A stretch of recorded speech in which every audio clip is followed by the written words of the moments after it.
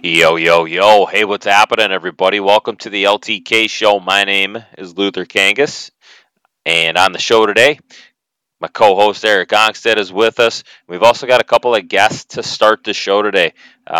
Brian Collins and Greg Eric, friends of ours from high school. They started a Bloody Mary mix recently. That's really good, and we hear their story. They've launched within the last couple of months. The product is out there. They've got some exciting things going, and you guys should give it a shot. But we wanted to hear their story and give them a little plug today. So, yeah. And then after that, first 15, we talk to them, and then we get into a little bit of sports talk. I wanted to talk about college football and what I think is wrong with college football. And then we also talk about Golden Gopher hockey this year. They're off to a great start, 8-0. They got a good squad this year, much better energy. And, yeah, we want to touch on that today. So that is the show. We want to thank our sponsor, the JP4 Foundation. Appreciate you. Much love. And, yeah, all right, folks, let's get into this, baby. LTK show with two dads, premium Bloody Mary mix. Let's lead this thing off and hear their story. Thanks for listening, guys. Why don't you go ahead, man? All right. On the show today, we've got a couple of people who we know pretty well. They're friends of ours from growing up. They both live here in the North Metro area, and they started a new business. We're talking to some entrepreneurs who made up a Bloody Mary mix called Two Dads. We're going to ask them a little bit about how they got into Bloody Marys, because that's unique, we think, how they actually took it to market, and the process in between and kind of things they hit on the way.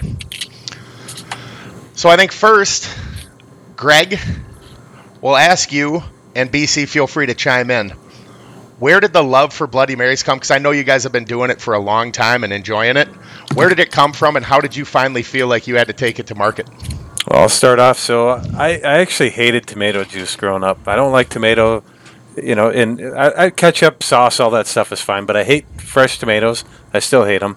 And I never did like tomato juice. So I never tried a Bloody Mary until I was maybe 25 or so, and maybe 23, whatever. Of age, though, I'll put it that way. And I was in a bar in Wisconsin, I remember. I don't remember who I was with, but I finally was like, all right, fine, I'll try it. And, I think they just did a can of V8 and a vodka or whatever. Pretty cheap, bloody, basic one. And I was like, that's not that bad. I can handle that. And, put a little hot sauce in it. And I maybe had another one. And I'm like, all right, they're okay. And then I just started working into it from there. And I really got to a point where I loved them. And I started noticing differences, and everybody makes them a little different. Some people have different mixes that they make themselves. They buy it off the shelf, whatever it might be, and they all vary so much. And then I would have them really everywhere I've ever traveled. I would always make sure I'd get a Bloody Mary to see what it's all about, how it differs from the ones I like, and then it kind of became a love over time. So I would say, yeah, really a 15-year process of figuring out what I like in a Bloody Mary. Excellent. Brian, how did your affinity come to be? Very, very similar to Greg's. I think, Eric, you and I go all the way back to college, back to our days when we were whooping it up. And I think as you get older, especially for me, I like to get to bed at a decent time, around 9 or 10 p.m. at the latest. And so, as I got older and my drinking palate matured, I started having I started enjoying day drinking a little bit more when it comes to like the cabin, boat life, and hanging out on weekends with friends and family. And there's only so many good options for a nice brunch cocktail. So as I got into like the 30s, and mimosas, they just give me a nasty heartburn. So I tried a Bloody Mary.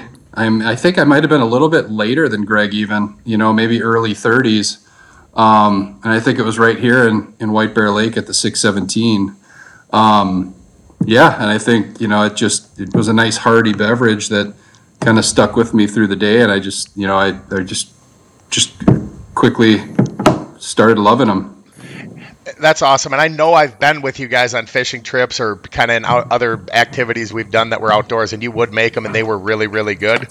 The one thing I found interesting, and I talked to you about this, Brian, I've had now a couple bottles. What's so unique about this to me is that it literally stands on its own. I've never had a Bloody Mary mix that worked like that. There used to be, well, this much Clamato, but then you got to throw some of this in, maybe dump pickle juice. This really does stand on its own. So when you guys actually came to the idea of what you wanted it to taste like, I know that you had to go work with a distillery. And talk about that process and how hard was it to feel like you could sign off on it, and how long did that take? I can jump in. So, yeah, in terms of the mix, it took a time to figure out exactly what we wanted. And so we had to buy from the store the different ingredients that we had into what we like to make. And so it started with that process. And, we've made Bloody Marys at cabins and fishing trips, like you said, and we kind of have the same process throughout, but you never actually measure it. So we took a lot of time to get through it and say, all right, what does 2 dashes actually equal? And then you got to figure out what is 2 dashes into an 8 ounce, and then into a 32, and then 64. A lot of math.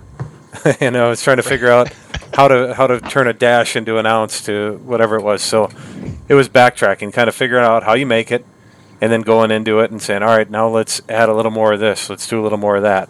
So we got the perfect mix down, and then from what we could buy from the store. And then we started the whole process over with trying to get somebody to deconstruct it and make it at a co-packer that does it for us now. That process is a whole nother animal, but I'll keep talking here and then let Brian go. But it's we had 18 revisions, and it was a lot of Wow. Yeah, wow. Bottles were sent to us, and then we'd taste them.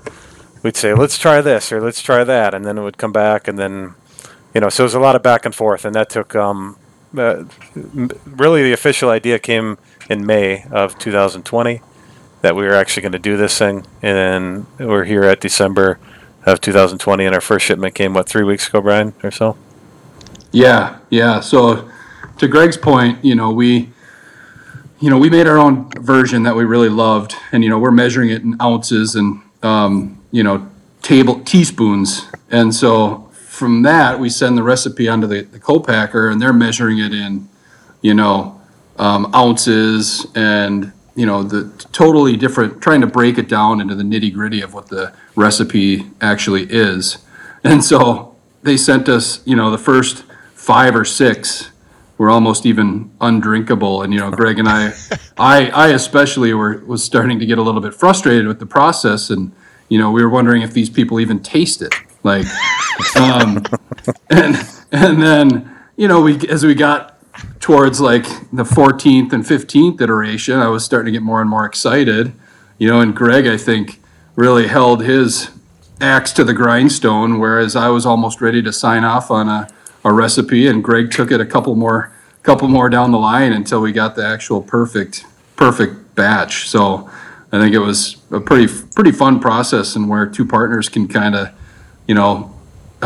challenge each other and come to an even better product. It was cool. Yeah, one of the how Brian defined the taste of those first 5 samples was compost or wet wet cardboard. Yeah. I think was it wet card. Yeah. So we actually called the co-packer, and we got on a conference call, and I was like, I don't know how to explain it, but it tastes like compost or like wet cardboard. Like how can you guys build off of that? Like, and like these guys were very professional, and they do very serious business at the co-packer. But like, they get frustrated with a couple of little guys like us who are dreaming big. So it was fun, and it's fun to see Greg stick it to these guys a little bit and make sure that they're keeping our brand integrity intact. It's fun. That's what's interesting, is because as you were saying that, I was literally going to ask you, did some part of you want to get this rush to market to where you maybe were ready to sign off, like you said, on the 15th, and you kind of talked about that? Because I know I'd probably take the 7th. Right when it tasted less cardboardy, I'd sign off. But then I wouldn't have the product that you have, and it wouldn't be moving. Let's talk a little bit about that, the stores you're in, your website, and really just how this is kind of taken off. Because I was just at Elevated, that carries your booze, and I talked to the guy from a position of he didn't know that I knew you. I had asked for it, and before, in unsolicited, he told me this stuff's flying off the shelves. These 2 guys are actually from around here. And I just thought it was cool knowing what you guys have gone through. So talk a little bit about the stores you're in, the website, and anything else you want to plug or talk about that's interesting to move this product. Yeah. Let me start off again. But we got it, whatever it was, 3 weeks ago. And in terms of getting it shipped, I actually left town for a couple weeks. So Brian really kicked it off, and he was selling it for the first 2 weeks. Then he left, and then I sold it for the last week, and now we're finally both at it. So we're starting to Who grow it sold and more? hitting it. Who has sold more? Yeah. Ooh, I don't know. Have we tallied it, Brian? We could look. I think I don't know. We don't want to. We don't want to keep track. It's a tag team effort, and I wouldn't want to hurt Greg's feelings. Now we're in probably, I mean, another 3, 4, 5 or so today. So probably 30 locations by now, Brian. Does that sound right? Yeah, that sounds right. That's And fantastic. And you talk about selling cases. How many's in a case? Dumb question, but I just don't know. it's 12. 12. Yeah, 12 32-ounce bottles. How do you get them in stores? It's old-fashioned salesmanship. So Okay. we just walk in and we're kind of learning as we go as well. And this is kind of Greg's forte, but I developed a selling sheet that kind of gave some product characteristics, pricing. But that was something I even had to learn as I was going and getting questions asked of me by these small business owners. But we just walk in and we bring a sample bottle and let them taste it and give them our spiel. And it's really easy to talk about since it's our baby and we love it so much. Yeah. So the small business owners, most of them are totally willing to give us a shot, and it's been really fun to see the competitiveness between these small business owners because we're Yeah. in good things. We're in good things, and good things told Greg that they're going to kick Elevated's ass in sales. And then we're in all the MGMs from Roseville up through Chisago. And the owner of the 3 MGMs in Hugo, Forest Lake, and Chisago has just been super supportive and got Greg in there for a sampling on Saturday. And Greg sold 4 cases in 2 hours. And it's just been outstanding how much support we're getting from these local businesses, being a local, small business ourselves. Yeah, that's awesome, man. So, all right, it's Two Dads Premium Bloody Mary Mix. twodad's.com is the website. 2-dads.com. How'd you guys come up with the name?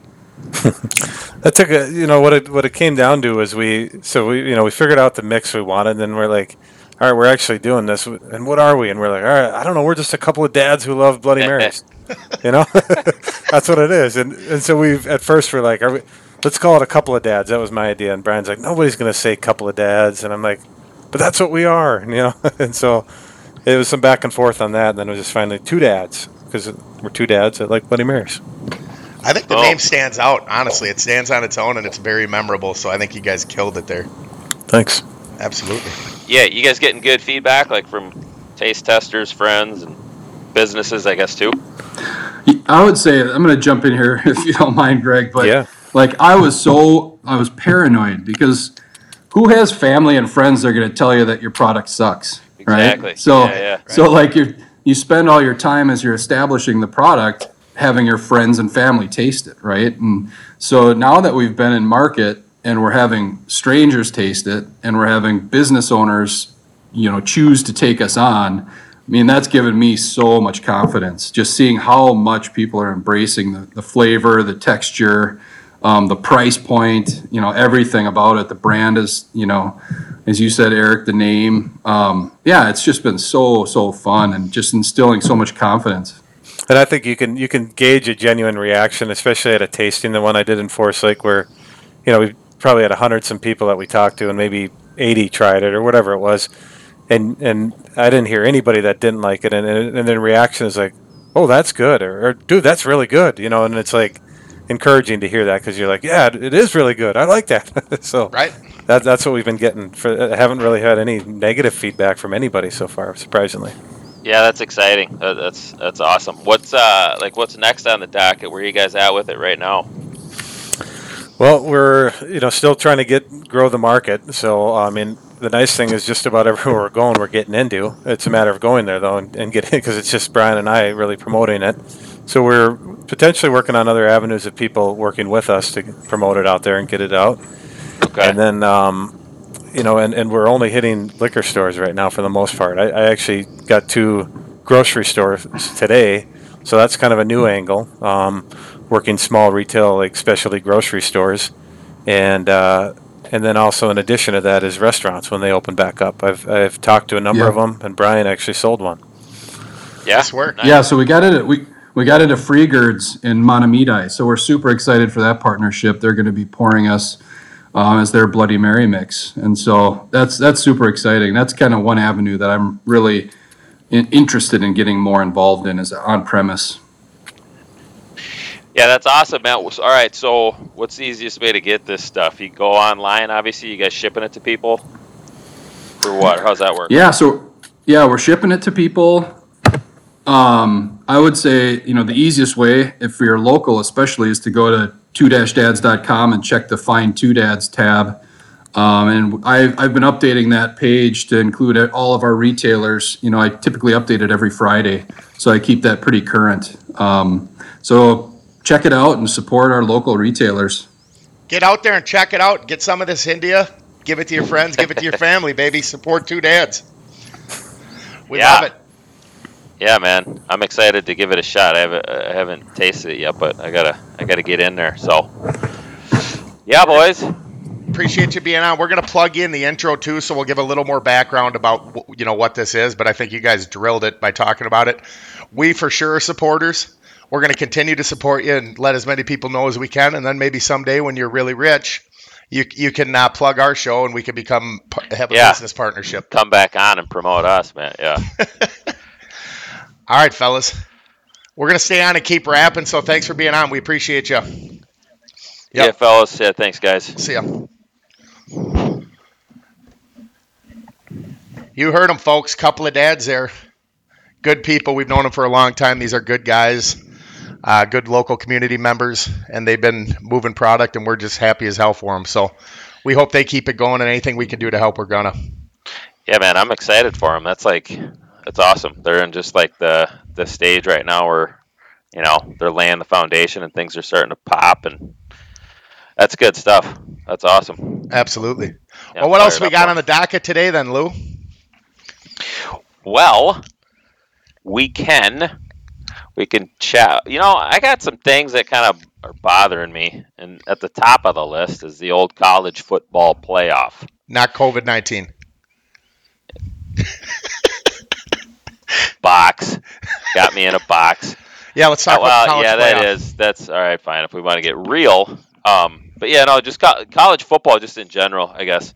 It's been a few years now where I've just been like frustrated with, I guess not the quality or whatever, it's just the way that it's run. This top 4 team, it's just really isolated the probably 3 to 6 programs in the country that really have a legit chance of winning the national championship.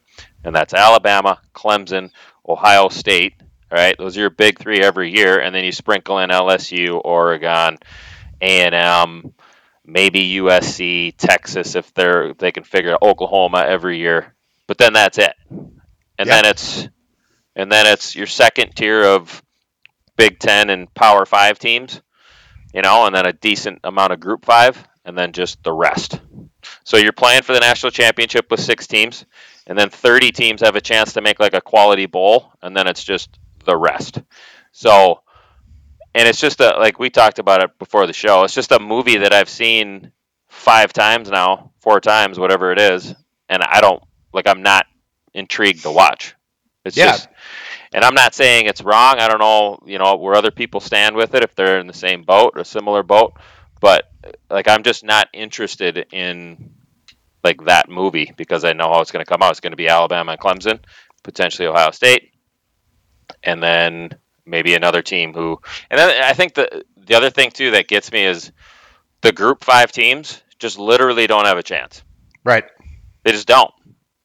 I mean, what are they supposed to do? Like, are they supposed to schedule Texas and USC every year? But then again, they're rolling the dice 5 years in advance trying to schedule, okay, where's Texas going to be, or where's, right. Is this even going to be a valuable win by the time we play them? Yeah, so they're just so hamstrung. It's just like, why is the Group of 5 in this conversation at all? Like, because they're not. Like, why are they in this division even? Right. You're not wrong, man. My neighbor he's an avid college football fan. He's specifically a Michigan Wolverines fan to the point where he'll fall down and touch himself over the Michigan Wolverines. But what I think that I found, because I have been a waning college football fan for probably the last 10 years. I still like it, but I don't plan my Saturdays around it anymore. And I think you touched on a lot of the reasons. If you look at every single year, there's 10 teams that get 90% of the 5-star guys. There just are. Yep. And then there's another 5 that get like 8 of the other 10%. So there's so much disparity from the get-go with the recruiting. And I think that I don't know if it's chicken or the egg. I don't know if it's because of what you said, and there's only these many teams that are going to make it, and all these blue chip kids want to give themselves a chance to play on that platform, or if it's these schools get the players so that they're always the ones that are good.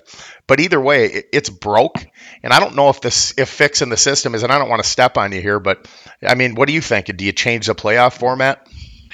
Well, I personally would like to see an 8-team playoff with the 8th seed, or just make sure that one Group 5 team gets in and gets a chance. All right, so now you're spreading the wealth a little bit, and that team is probably going to get routed, which is fine. But hopefully over time, maybe like I don't know, a Central Florida or a Boise State now becomes that destination school that has a chance to play with the big boys. You know, similar to what basketball has done with Gonzaga in the last 20 years. Now Gonzaga is a top program because they have a chance. But these Group 5s, man, they just don't have a chance. So it's like, what? I just don't understand what they can do to get in, and they really can't right now. Right. So, but then the argument becomes, or the thing that's tough about that, and I don't disagree with you at all. I think that 8's probably the next best way to give those teams a chance. But then also to just say, well, we need to have one in every year. And I don't disagree with your sentiment. But to say a Group 5 teams needs to get in every year, then all of a sudden there's a year where like Texas is the 8th best team, but they don't get to get in because a Group 5 team gets in. Then you've got the same argument going on. And then you're at the point where you can't really expand it anymore because of just the sheer length of time that it takes to run these. It's not basketball where you can knock out 2 days in a row or every other day. It's a 3-week process. Yes, you need a legit week off. You just do for kids' bodies to come back. So it's an interesting concept, and I think that, and you and I have talked about this. This is one where we can just kind of bitch about it, but we don't necessarily know how to fix it. But I don't still know. know there's a problem. I don't know who has the solution, what the best solution is, but it's just, like I said, man, I keep coming back to, it's just, I know what's going to happen. Like, I know down to the, whatever, to the 3rd, 4th team who's going to make it. Like, I know these 3 are going to make it, and then it's going to be another team. And then it's just the rest of the bowl games. So it doesn't have that Cinderella feel that basketball does, and that's why basketball's freaking awesome. Right. Or even hockey, though. Like, every once in a while you'll see, like, a Canisius or something. Well, Holy Cross beating the Gophers, that was a pretty freaking big deal, you know? I mean, NC State back in the day in basketball, like, that's, like, a story to me that, like, is just awesome. Right. That it's just not really going to happen in football. And like I said, man, I don't know if I'm wrong. Maybe I'm not, maybe I'm wrong, but it just... I don't think you are wrong at all. I'm not, at the end of the day, it sucks because I'm not really that interested right now. I'm a Gopher football fan. Right. And I know they don't have a chance. I mean, if they run the table, but then they got to beat Ohio State. And Ohio State's they're in a different league. Right. Well, they're backups. I mean, the thing is with the Gophers and like Iowa, and I guess you can sort of put them in the same tier. They have to make gold out of silver. And what I mean by that is they need to bring in 3s and 4 stars and probably draft or probably take guys more for character, and then hope that these guys put on 40 pounds in the next couple of years and become stronger and just learn the game better. And that's fine. But like the teams that have backups that are better than who you're rolling out to start, that's not all right. And I watched Herb Street talk about this weekend, and he was like irritated. And his comments were something like, I can tell you who's going to be in the college football playoffs next year. I can tell you 3 of the teams are going to be in it in 4 years. because And of he's their like, this isn't recruiting good and for our yes. game. Yeah, it's not good for the game. And I think more and more people like you or even me are starting to lose interest because of that. Because, like you said, you've seen the rerun. And I think the older that people get too, the more that you want to see something different. Just Yeah. because watching the same old thing's boring as hell. Yeah, every 3-4 years, like spice it up, man. Like let's get some change in here, and because yeah, I there's so much money in it right now, so they don't want to change anything. Right. But yeah, I think that they need to, and it'll be interesting to see in the next year or two if conversations like this, because I did actually see on ESPN.com one of the headlines after the ranking show came out was like college football, why it's hurting the game, the CFP, the 14 playoff. Right. So it'll be interesting to see in the next couple of years what kind of changes are made. But all we can do is sit back and at the end of the day know that if they start making less money than they do now, they're going to figure out how to fix it. And I hope that people think like us. And because what that'll ultimately do is detract from the brand, and they'll lose viewership, they'll lose commercial sponsorship. And then at the end of the day, it's a business like anything else, and they're going to figure out why their revenue's going down, not up. And then maybe they address that. So it's all we can do is hope and bitch a little bit about it, right? Yeah, I think the majority of the country is in the same boat of like, I want a Cinderella. Right. I would guess that 70% are probably in the same boat as us. But speaking of Cinderellas, I don't want to take anything from you. No, man, go for it. Let's if you roll. had We're one, this is flowing. off the cuff. So if you don't have one, that's fine. But like, there's one specifically that sticks out to me, and I'll kind of talk about it first, so you get a chance to remember it. But it was an NCAA basketball tournament, and we must have been somewhere between 12 and 17 years old. But the Southern Illinois Salukis made an unprecedented run. I think they were like, I don't know if they were a 13 seed or something, but they got to, again, Elite Eight, maybe, I don't think Final Four.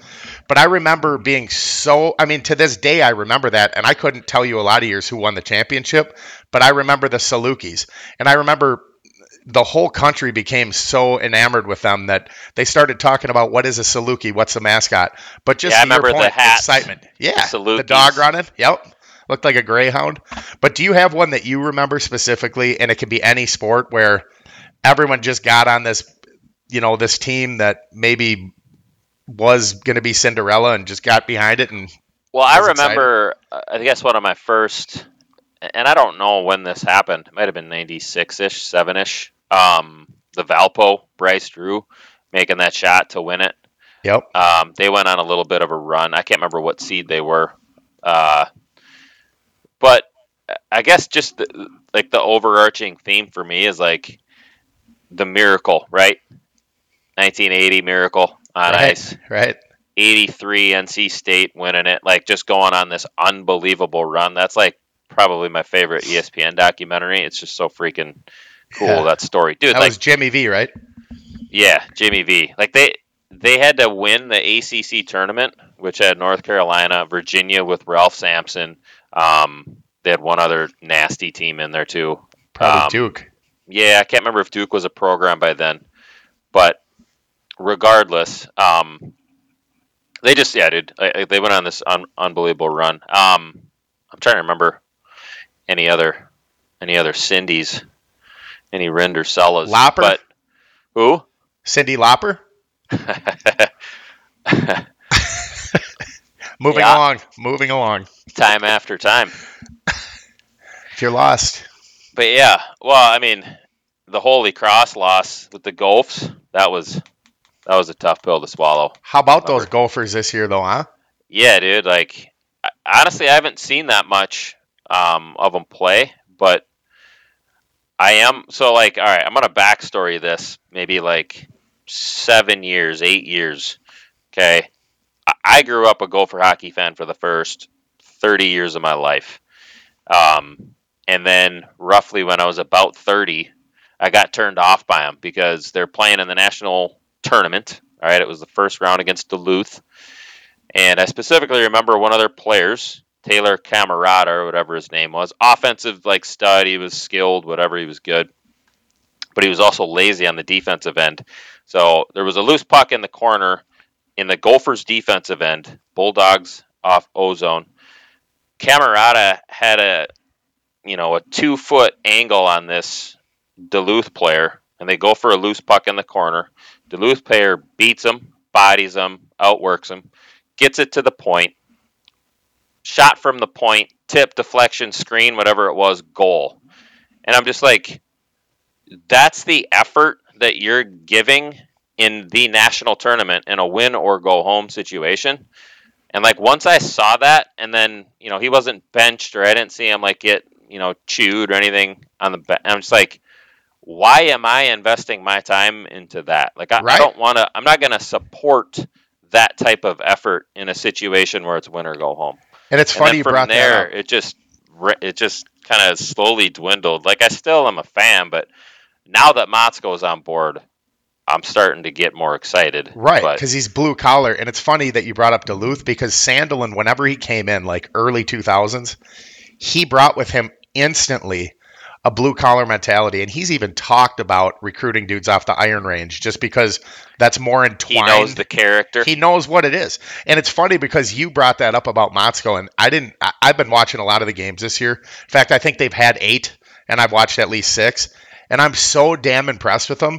But that's half of what I'm impressed with, because the Gophers have rarely lacked skill. But I think there was a while there under Lucia where, and you can't take anything away from Lucia. The guy won, he was successful. Yeah, they won early. They had success early. They lost their grit, and I think Motzko, if there's anything that dude cares about, it's not the outcome, but it's the effort. And to your point, it's easier to invest your time in that. Yeah. It's exciting right now because they're right at the point where, what is it? I think it's his 3rd year. Does that sound right? That sounds right. Yep. Coaching. So they're literally like, I was hearing him get interviewed at the end of last year. Like they were starting to peak and starting to find their stride and like coming together as a squad. And I think they had beat maybe Notre Dame, but then COVID hit and they were like excited to, see where the season would lead them. But you can just tell that they're all starting to buy into the new, like the culture shift has happened in the last 6-8 months or whatever it is, and they're starting to get back to just blue collar, and that's something that I'm going to support. So yeah, you go into the corner with them now, and it's UMD. They're going to knock your dick in the dirt. 10 years ago, they were going to maybe try to toe drag you. And now they got that blue collar grit. But when you're skilled like they are, and you got some big forwards, man, that effort is resounding. And what's great to watch about them is like they don't have specifically one line where you're just so unbelievably impressed. But then as soon as that line's off, you're like, oh, we got to get them back out. Like they're rolling out legit 3 or 4, and they're all good. And it's just constant. I heard Motzko on K-Fan the other day, and he said, like they roll 4, and they're comfortable stacking any of those 4 against basically anybody that they play, which is awesome as a coach. Like that's freaking sweet to have that luxury. But back to the original point here of like Gopher hockey 10 years ago versus now. 10 years ago, I think a lot of those guys weren't really concerned if they won a national championship. They just wanted to make the NHL. Like, okay, I'm going to go to the Gophers because they're going to get me ready. I'm going to get exposure, TV time, blah, blah, blah, and then I'm going to move on to the NHL. These guys now, so I heard Jack LaFontaine, their goalie. Yeah. He started out at Michigan as an 18-year-old, okay? At Michigan, when he got there, he admitted, he's like, okay, I just want to make the NHL. Like, that's why I'm at Michigan. I just want to get to the next level, and that's all I'm thinking about. How can I improve my game to get to the next level? So I think he was there for 2 seasons, struggled, had to go back to junior, and then got recruited by Minnesota. So now he's at Minnesota, but he said what he learned from that whole experience was like, college is freaking like awesome, and I want to win a national championship. Like my goal right now is to be with these guys, let this year play out, and just invest fully in this season and try and win a national title. And I ain't worried about the NHL. I ain't worried about, all this stuff in the future. I'm here with it now. And I think that was the mentality 10-ish years ago of Gopher hockey, was like, Yeah, we Let's want to just get- win with the Gophers. The other Let's thing, just Lou, get to the show. they're not Yeah. old, or they're older now. Because Minnesota had almost like an arrogance about them with Lucia, where it's like, we're going to put all these 19-year-olds out We're there. gonna get the Kessels, the Vaneks, because we need them. Like, But we're gonna get them for a now- year or two. Like, we got 20-year-old freshmen, and you know the difference as well as anybody does. Your man muscle's a real thing, and you start to get it in your early 20s more than you had it certainly in your teens. Yeah. And so I think that's a piece of it too. And then also just being completely willing to go out of the state. Because Minnesota does have a lot of really, really, really good hockey players. But the reality is they've got a lot of really, really good college hockey teams too. Right. So in if the you last think you're 20 just gonna, years. yes, if you're going to feast on Minnesota guys, it's like, that's fine. But guess what? There's guys who want to go to Duluth now. The There's guys who want to destination- play for St. Cloud. The destination is no longer just Minnesota. Exactly. Like for a minute there it was Mankato. Now it's Duluth. For a little while it was St. Cloud was the hot school. Yep. So it's kind of bouncing back and forth, and it's going to be interesting to see in the next couple of years if Minnesota becomes more of where they were 20 years ago. But it's I don't know, man. It's an interesting dynamic, and I'm excited to start tuning in the second half. Are you a World Junior guy? Oh, it's the best. I love it. I love Dude, Olympics and World Juniors so much. It's going to start out, or it's starting up like right about now. I think the U.S. plays their first round at like the 26th against Austria with that Marco Rossi guy. Yes. Yep. The wild stud. So I got to watch that game. NHL is going to air all of them. So I'm ready for it. I love watching that tournament. And what's great about that tournament is it comes at you so quickly. You start to kind of know the teams a little bit, but it's just like those are legit players, and those kids all take that very seriously because a lot of these countries expect their kids to not only go out and compete well, but like if you're Canada, anything less than the gold is a failure, but that's fun because I want to see somebody knock them off. And especially the USA, the old red, white, and blue. I know. I'm pumped. I don't know a ton about the U.S. squad this year, but I'm just excited to watch. We might have to get together and watch a game or two. We'll get her done. Yeah. Well, that's about all I got, man. That's a Christmas week episode. No, I think that's the right amount of time. We're going to be coming at you next week. So this drops on Thursday, the 24th. Is that right? Yes. The following Thursday, we've got one again with Dan Hochhalter. And do you want to plug it a little bit and talk about what may happen there? Well, so he's going to play some fiddle for us. But he's going to take some requests. And then we're hoping to get his wife, Crystal, who's a pretty dang good singer herself, to join in and maybe perform a song or two. That would be awesome, dude. Yeah, stay tuned for that, though. One way or another, whatever happens, it'll be fun. Yeah. Hoax is an awesome dude, awesome guest, and indeed, get some fiddle from him. It'll be a good time. Absolutely. Take us home. All right, brother. Well, that's all we got today, man. I mean, I think we covered some decent ground. Absolutely. It was great. Hey, it was awesome. Good get by those guys. Those guys got an exciting thing going right now. It's a neat story. And Two Dads at twodads.com. Check it out. I gotta taste that stuff. It's good stuff, man. Get after it. Babe. All right, folks, that's the show for today. Hey, appreciate you guys. Thank you for listening. And hey, thanks for the two dads for stopping by and sharing their story and what they got going. Hopefully you listeners can give that a shot or give that a try now. Hey, we'll see you again soon, all right? Let's keep this party going. Until next time, learn, try, know, and achieve. Babe.